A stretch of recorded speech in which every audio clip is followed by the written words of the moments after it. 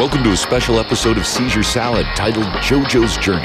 Joe holds nothing back as he muses over his lifelong struggle with clinical depression, describes his experiences in the Marines and his fight with PTSD, and shares the intimate details of the darkest day of his life. All while driving in rush hour traffic. I hope he was on speakerphone. And now, here's your host and master multitasker, JoJo.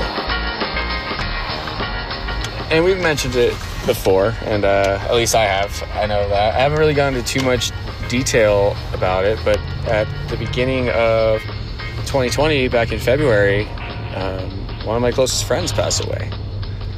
And, and that shit fucking broke my heart, and still breaks my heart. And it was very sudden, very unexpected. And, and it really, that affected me a lot, And I mean, I've lost people from the Marines that I was very close to as well, but this, it was just, kind of, like when I first got out of the Marines, like I said, I was a mess. I was such a mess. Like, literally, I would break down crying, like, oh yeah, and it's just so bad, and just such a mess.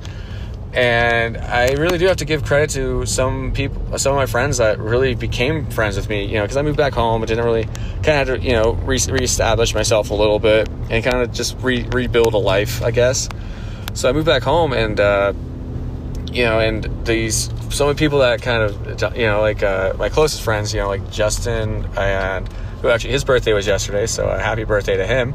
And me and him knew each other from high school, and we just started kind of hanging out afterwards, and then he introduced me to this dude named Andrew, and then me and Andrew just became really good friends. And they were there for a lot, and we it's just, and just for, they had no reason to fucking be as kind to me as Justin still is, and as Andrew was, and just so understanding and just so accepting. And and I fucking have such a love for him, and I always will. Especially Andrew. And it just, it fucking, I literally felt like like I lost a brother, right? It's exactly what happened, essentially. And it's shitty. It's real fucking shitty. And I know I'm not the only one. I'm sure a lot of us have all experienced, unfortunately, something like that. And if you haven't, I hope you never fucking do, It's just, it fucking really sent me spinning, which is. And then 3 weeks later, right, the pandemic happened, right? And that fucked everything up for everybody, right? That's universal. And at least for me, what the pandemic took away from is and we talked about this before earlier, is my plan was, I was supposed to, in July, I was supposed to move to Houston and start a food truck. I was going to start a food truck where all I served was mac and cheese. The name of it was Mac Daddy. I had recipes. I had everything. I had food vendors, contracts, everything lined up that I would have needed to get going.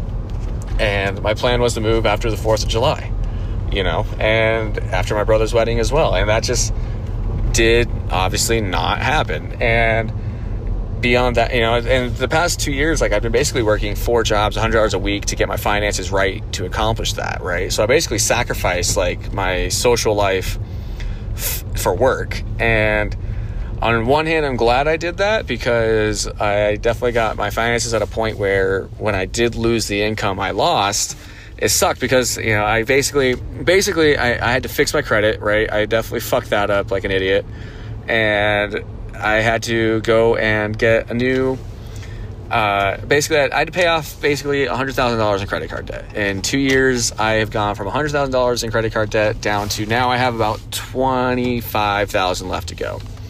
That would have been, and that's on top of like getting everything else ready for a food truck. I've been on my hustle, I will not lie. And I'm very glad I did that, for sure, for a lot of reasons. And so but I mean, I lost 3 of my 4 jobs, and I lost basically $35,000 that I would have made this summer, mostly tips, right? And especially the places I was working, I pulled some good tips, man. I'm a good time at a bar, for sure, especially if I'm serving you. Just ask me, I'll tell you. And so it really fucked me up, right? You go from, you lose your best friend to all of a sudden you're spinning like, well, everything else I was working on is fucked too. And I'm not asking for like sympathy or pity or anything. I'm just trying to explain things. Like, I'm just one asshole out of fucking countless who had their personal, like, financial goals and businesses absolutely decimated by circumstances outside of our control. And I think for me, that's like the biggest issue. I feel like I did everything that I was supposed to. I did everything that they say you're supposed to. It's like you work hard, you manage your money, and then I did all of that, and I still got shit on, and I lost my best friend, right? And so it's just like it really set me spinning, and it's been hard, And like I said, like there's days I would literally just stare at the ceiling and like do nothing, and it just turns into like this self-hatred, and I couldn't process that. I didn't know how to properly deal with it, and I'm still struggling to learn how as well, right? And so it's turned to this, like I said, it's just like this self-hatred, self-loathing, and just and you can't like make yourself feel better, right? And so many people think that, like, I don't know, and I think there's nothing worse than like when you're super down and depressed, then somebody tells you, oh, well, just don't worry, you'll get through it, things will turn around, or they just offer one of the other like countless cliches, and there's definitely a lot, and where it's countless cliches to kind of help somebody to feel better and stuff like that, which are like super, like, I guess, I don't know, like they can be comforting. To me, they're not. I feel like whenever somebody is just trying to offer up like, like basic cliches and stuff like that, to me, it's just like, it kind of discounts how a person is actually feeling, right? Like obviously you just dismiss that. You didn't put any actual thought into like what they said. And so that's just like maybe a me thing, right? Maybe I'm just overthinking shit as well too.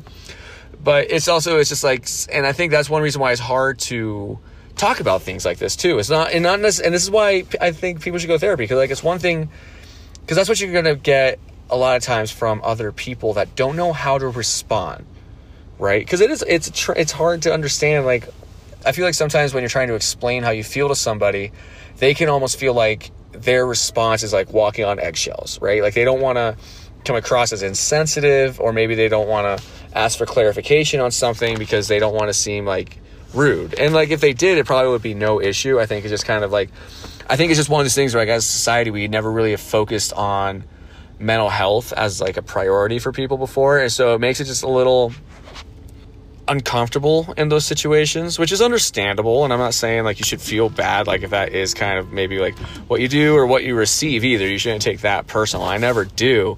But because of those reactions, it makes me not want to talk about my depression, and the way it kind of has affected me, still affects me, and I mean, like, there's been times like I've been at concerts and, people are dancing and having the time of their life, and I'll just take stock and I'll be like, man, like this is cool, but like, because it's super fun, but like once it's over, then what? Right? It's escapism. That's all it is, right? You're escaping and hiding from what you're actually feeling, and you're replacing it with an experience. And there's nothing wrong. I shouldn't say there's nothing wrong with that, because going to concerts, like, yeah, it's a good time, but that's also not a healthy coping mechanism. Let me put it that way, all right? And like I've had so much fun. So many times I've been at concerts, festivals, having the time of my life, just living it up, and just oh, this is great with my friends. I'm dancing, just doing your thing. But then once it's over, you realize how empty you are, right? You're like, man, I did this, that, and the other thing, and I still feel like shit. I still don't like who I am. I still don't feel good after the fact, and not because I'm hungover, just because like, I just don't feel right. And it's just, and it just sucks. And I think it's hard to like take note. And I think it was hard for me to admit to myself at a certain point that like, what you're doing isn't working. Like these concerts are not the answer. It's a good time. You can have fun with them. However, it's just putting your finger in the dam. You're the Dutch boy with your finger in the dam, right? Trying to keep it from leaking or from breaking, right? Eventually, like you can only do that for so long. It's like putting a Band-Aid on a 3rd-degree burn. Like, what the fuck are you doing, man? Like, and I feel, and that's why, and another reason, I was supposed to do a whole breakdown of the election. I really wanted to do that. And, you know, I spent hours researching things to talk about. I was trying to think of how I was going to format it. And in fact, one day I actually even, I recorded. I recorded for about 45 minutes. I got about 45 minutes into it. And then for whatever reason, my app that I record with just crashed and I lost everything. And I'm not telling a lie. I had a complete, and I was already like kind of really not feeling good. I was trying to force myself to do it. It was, and like, it was one of those things where I finally got into flow. I probably restarted it like 20 times. I started it and deleted it and restarted it like 20 times this day. And I finally was in a recording session where I was just kind of talking about what I want to talk about. The words just kind of flowing out of my mind, where I didn't just sound like a robot, like I was just reading too many stats, right? And then the app crashed after like 45. I literally was like maybe like 10 more minutes about to wrap up, and it fucking crashed, and it lost all my work.